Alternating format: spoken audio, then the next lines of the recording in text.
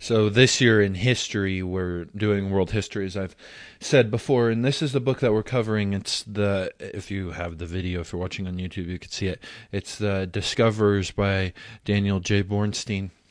It's quite interesting. It's a history about his understanding of how man developed knowledge, not necessarily the progression of events, although it includes that as well, but mostly the advancement of knowledge. But one of the interesting things is because it's divided up into different parts, right? And so the first part is time. So the first 12, or is it 12? No, probably only 9 chapters are on time and man's development of the calendar and the understandings of the seasons and the days and the clocks and et cetera, et cetera. And one of the interesting things is he talks a little bit about why time developed an understanding in the West rather than in the East, because it was not until later on that in China they had the same ideas of time that they did in the West, and a lot of that was because there was a missionary and he went to China and showed the emperor the clock, etc. And so then the emperor and the Chinese people started to adopt the clocks, although they had the clocks kind of as little toys or things that did interesting things mechanically for a while before they had the clocks as actual timepieces, things that actually kept track of time. But he gives basically 2 reasons in the book, Bornstein does, of why the West developed an understanding of time before, but they're actually not reasons why the West developed it. They're reasons why the East did not. And these are because the East couldn't because of the centrality of the government, and also because the East couldn't because there was a private-public distinction and there are differences in the understandings of private property.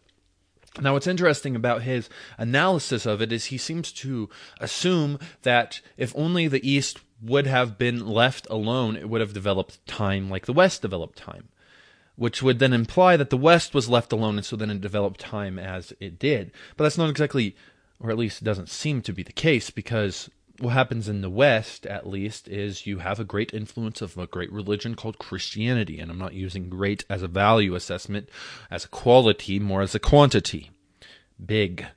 And so you have this Christian religion, and he doesn't mention this as a development in the understanding of time. But one of the things that the Chinese, because that was the great country in the East, obviously, one of the things, and that's kind of the country where, a lot of these inventions happened or developed in the East, because most of the population was centered there.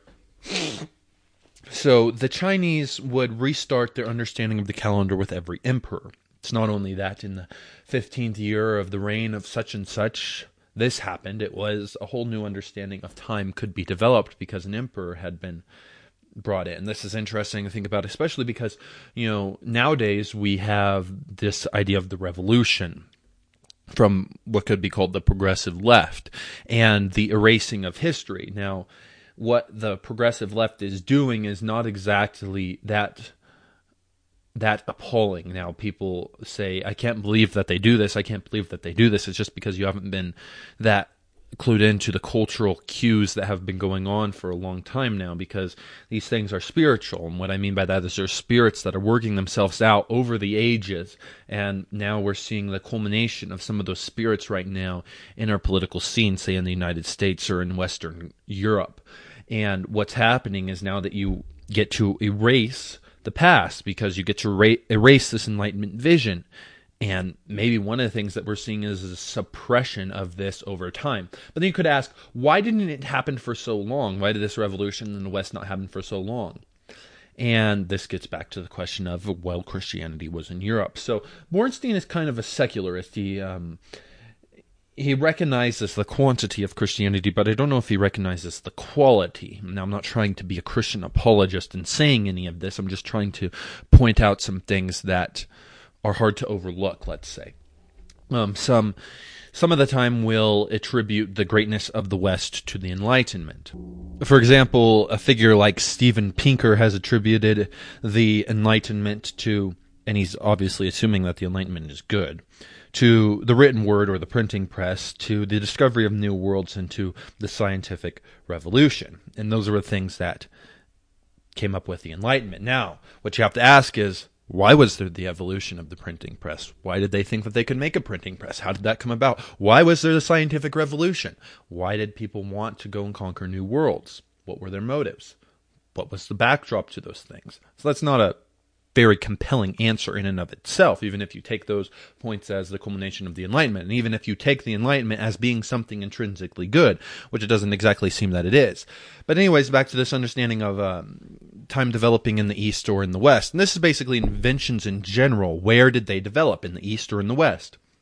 Well, a lot of it developed in the West. Now, if you read or listen to, I was listening to this secular podcast called The Story of Psychology, but it goes through some philosophical things, and it starts way back in ancient times and then goes through the medieval period. And when it reaches medievalism, it really praises Islam. And why does it praise Islam during the medieval period? Well, because that was the Christian period in Europe, and so we want to ignore that. It's a very, very, very secular podcast, very modernist type podcast, and look at history, where you think that the medieval period was dark. That was a term coined, I believe, by Voltaire, because he thought that those were dark ages because they were religious ages, or at least Christian religious ages. And so this is why you see, at least now, this obsession with Eastern spirituality in the secular context, especially with people who are more affluent, because you need a spiritual dimension to your life. Now, what I'm using as spiritual there is different than what I used as spiritual earlier, but anyways, that doesn't matter. So, would the inventions have developed themselves in the East as they did in the West if they weren't deterred by the overreach of government and by weird private-public distinctions? That's the tack that Bornstein seems to take, because it doesn't say why it developed in the West. He says why it didn't develop in the East. Now, it's assuming a lot of things about the West. One of the really, like I said, the biggest thing about the West is Christianity. And so did Christianity have a part to play in it? Now, if you were an honest historian assessing these things, that I don't know if this was an unconscious thing by Bornstein. I'm not saying this is a bad history book in general. Like I said, it's really interesting, and I do think that it's a good history book. But if you were an honest historian all the way, which none of us will ever be completely honest, but if you were, then it seems like you would be able to say that these things happen in the West, at least partly because there's something going on in the West. Now you could ask yourself, why was there not this overreach of government in the West? And why was there a different public-private distinction in the West than there was in the East? Now you could say, well, it was simply because there was many, many countries. But that's not why there was many, many countries. There's many, many countries for different reasons. And just because there are many, many countries does not exactly explain the fact that there wasn't government overreach. Why is there not government overreach in all those countries? Now, maybe in modern terms, we would consider it government overreach, or American terms, rather. We would consider it government overreach, but they didn't exactly consider it that way. So why was there not government overreach in that understanding? Why was there not a resetting of the calendar for the medieval Christians? Why was there not a resetting of the calendar for the Europeans? During the Enlightenment, there were several attempts to reset the calendar and morph it into a new thing. During the French Revolution, there was the resetting of the calendar as well. Nowadays, you can see the attempt to reset the calendar by using the terms BCE or CE instead of BC and AD. This is because you don't like having before Christ as the BC or the year of our Lord, Anno Domini, as AD. The problem with that is you're still using the supposed date of Christ's birth as your pivotal moment in your history. You haven't gotten rid of it. There was a movement in the 1940s or 50s trying to push for a New World Calendar. The New World Calendar would be restructuring of the calendar system. But why restructure the calendar system? Why do that at all? Because it would just make it much more confusing. It would change all the dates. Now, the weeks would have been structured roughly the same, and it would have been more orderly. According to what order, though? So we get into all these questions of what on earth is going on here. Because why restructure the calendar? Why change things? It's the revolution. It's the eternal revolution that's continually happening. And so, why did it happen in the West and not in the East? One of the reasons might be because the calendar wasn't changing. Now, why wasn't the calendar changing? The year of our Lord. the calendar started with the birth of Christ, or at least the supposed birth of Christ, if you will. So then you could base something off of something that was rock solid, at least hypothetically, and you wouldn't be constantly changing the dates of your calendar. Now, was this a good or a bad thing? Well, look at the fruit. The West invented things and the East didn't. The West had something solid. Now look at the revolutions today. We want to evolve. We want to restart something. We want to make things new. We want to create something totally new. Is this going to work? This is the interesting paradox that the conservatives face in the modern day, because you have the majority of the conservatives who are just wanting to preserve the Enlightenment vision. And you have some of the conservatives who are wanting to renew something greater than that. And it's a very, very small minority, because even those of us who would want to renew something greater than the Enlightenment, those of us who are mostly Christians, can't do it because we get caught up in the political practices of the day. So what do we do then? Or I guess I should ask, why did the calendar develop in the West and not in the East? Why did the clocks develop in the West and not in the East? Well, the West had a solid foundation, and the East didn't. In the West, there was a God, and he could be made known. And so the universe could be made known. In the East, God was represented as the emperor. And when the emperor changed, our understanding of God changed. And so maybe our knowledge changed, because knowledge is renewing. Knowledge is something which makes things known. It illuminates, it renews. And so when you have this understanding of a constantly changing emperor in your developmental scheme, then what you happen to have is a not solid knowledge which to base things on. Now you could say, well, Christianity isn't the most solid thing to base things on because it's just a hypothetical being in the sky. Maybe that's true, but look at the fruit. Christianity produced something nothing else has. Or you could say, well, look at the Enlightenment. Things came after the Enlightenment.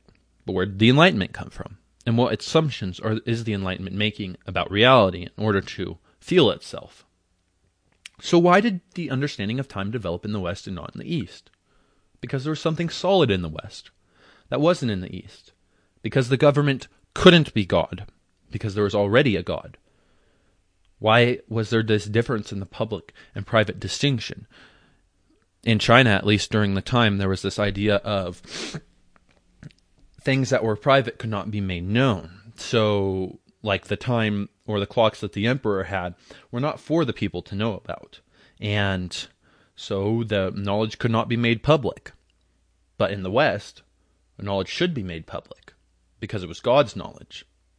And so that's why you had the universities, at least in part, was to develop your understanding of Christ's kingdom and God's knowledge.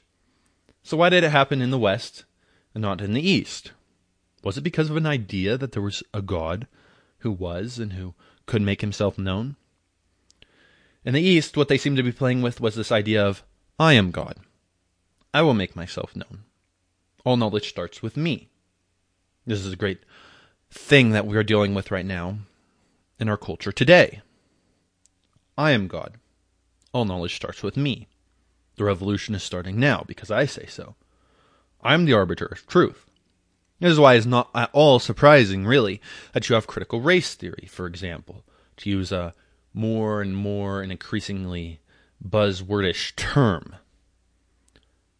Because when there is no God, we become God. As Nietzsche said, God is dead.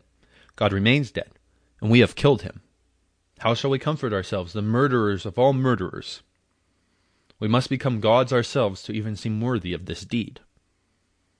So why did the knowledge of time develop in the West and not in the East? Maybe because there was a God who wasn't us. Because if things are based on us, then they fall. They fall quite easily. We can try to enforce these things with our power, but that usually doesn't work out too well. Now, one of the things that I'm reading also at the moment is the Iliad by Homer. And I want to make... I might have some time, even after this video, to make a video on that. And so, what's happening with Homer is you have this idea of force. If there is no ultimate authority, if there is no ultimate power to which all things owe their power, and if that power is not in and of itself love, then all that we can do is meet power with power, is meet force with force. Now, one of the problems I'm going to have in making that video is I can't really get all these thoughts out because I haven't really constructed them in the way that I'm supposed to, so it'll be kind of a blurb. Like this is kind of a blurb. Like all my videos are kind of a blurb, you know, they're just vomiting out these thoughts. At least that's the way that I think about them. So these things happened in the West because there was a God who could be made known and who we could know and who we weren't, and was greater than us, and the knowledge was going to be public, and the government was not God. Now you could say you should separate church and state, but you can't. That's the thing about America, is America has its own religion. That's not Christianity. It's a version of Christianity, but it's not quite Christianity. It's a heresy. And so any attempt to separate state and religion, or religion and state, is not a very good attempt, because they always fail, at least so far as we can tell. Your religion will come out in your government.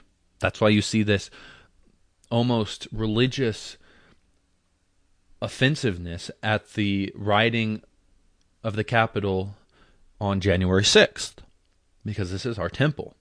This is why you see this religious offensiveness at some of the, go to Washington, D.C. Do you not think that that's a religious city?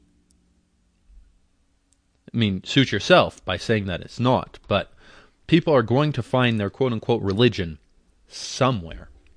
So when we get rid of God, this is what we start to have. And so this is why it's no surprise that these things are coming about now, that this idea of revolution is coming about now, that we need to restart things, that we need to erase history. Because why should we want those things in our history? If we are God, if we can decide what is right and wrong, why should we let things that we don't like be in our history? And if we are the most powerful, and there is no ultimate power to which we owe ourselves, then why should we not make the world how we want to make the world? It doesn't make any sense. Now, I'm working on all these ideas at once, I guess, because I'm also working on it, and this is another video that I'm going to make, hopefully today as well. It will be released a different day than this video, is this idea of us being God in Numbers and Deuteronomy, because in Numbers and Deuteronomy, you have this idea of you can't save yourself. And so you must recognize the Lord for who the Lord is, and the Lord's will for who the Lord's will is. Because if we try to chase our own glory, it's futile. And so this is I was bringing in another thing, bringing in the end of G.K. Chesterton's book, Orthodoxy. He closes the book by saying that, basically, if you don't have a real religion, and he posits that Christianity is the most plausible of these religions, at least for him, then you don't have meaning. You can have secondary meanings and fringe meanings, but you can't have real meaning. And you must have a central meaning to your life in order to be able to live in the world. And Christianity provides joy, even in its suffering. It's partly because of the suffering that you can have joy inside of Christianity. And what does that mean? There's an objective, to use an Enlightenment term. There's a real meaning to life that actually exists, that actually can be made known. And we don't have to make it up. And this is part of what Nietzsche was working on. We have to create our own meaning if there is not God. That's basically what Nietzsche posited. So what happens when we become God? We can't invent things. We make ourselves into the government, as they did in China in the ancient period, and as from all the ports that I can decipher now are doing now. And we become self-centric and self-justifying of our own beliefs and our own vision of the universe, and we try to impose it on other people, and then we can't advance anywhere because there is no love inside that. That's why Christianity, and especially Protestant Christianity, insists on the depravity of man. Because if man is depraved, then he cannot save himself. That's maybe the best short definition of Christianity there is. A Christian is someone who believes that that Christ is a better Savior for him than himself. Right? I need a better Savior than me. That's a pretty good short definition of Christianity, as Paul Vanderklay once said. So, why did this understanding of time develop in the West and not in the East? Bornstein seems to think that it would have just developed if there wouldn't have been this suppression. But the suppression is not unnatural. It's natural. That's what we naturally do. Give me an example where we don't. Because that's all that I could see. And I'm not trying to say that in a pedantic or pejorative way. Like, seriously, I haven't seen how people don't act in this way naturally. You have to be trained, I guess you could say, out of it. You have to be brought out of it.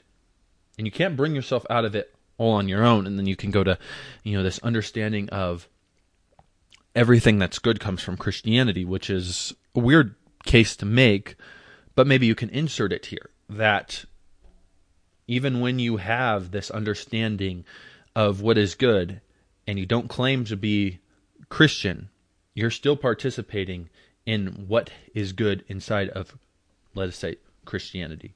So that's all I have there about why things developed in the West and instead of in the East. And I thought that was quite an interesting comment that he made in that book, because it definitely seems to be the case that things do not progress towards something unless they have something to start on.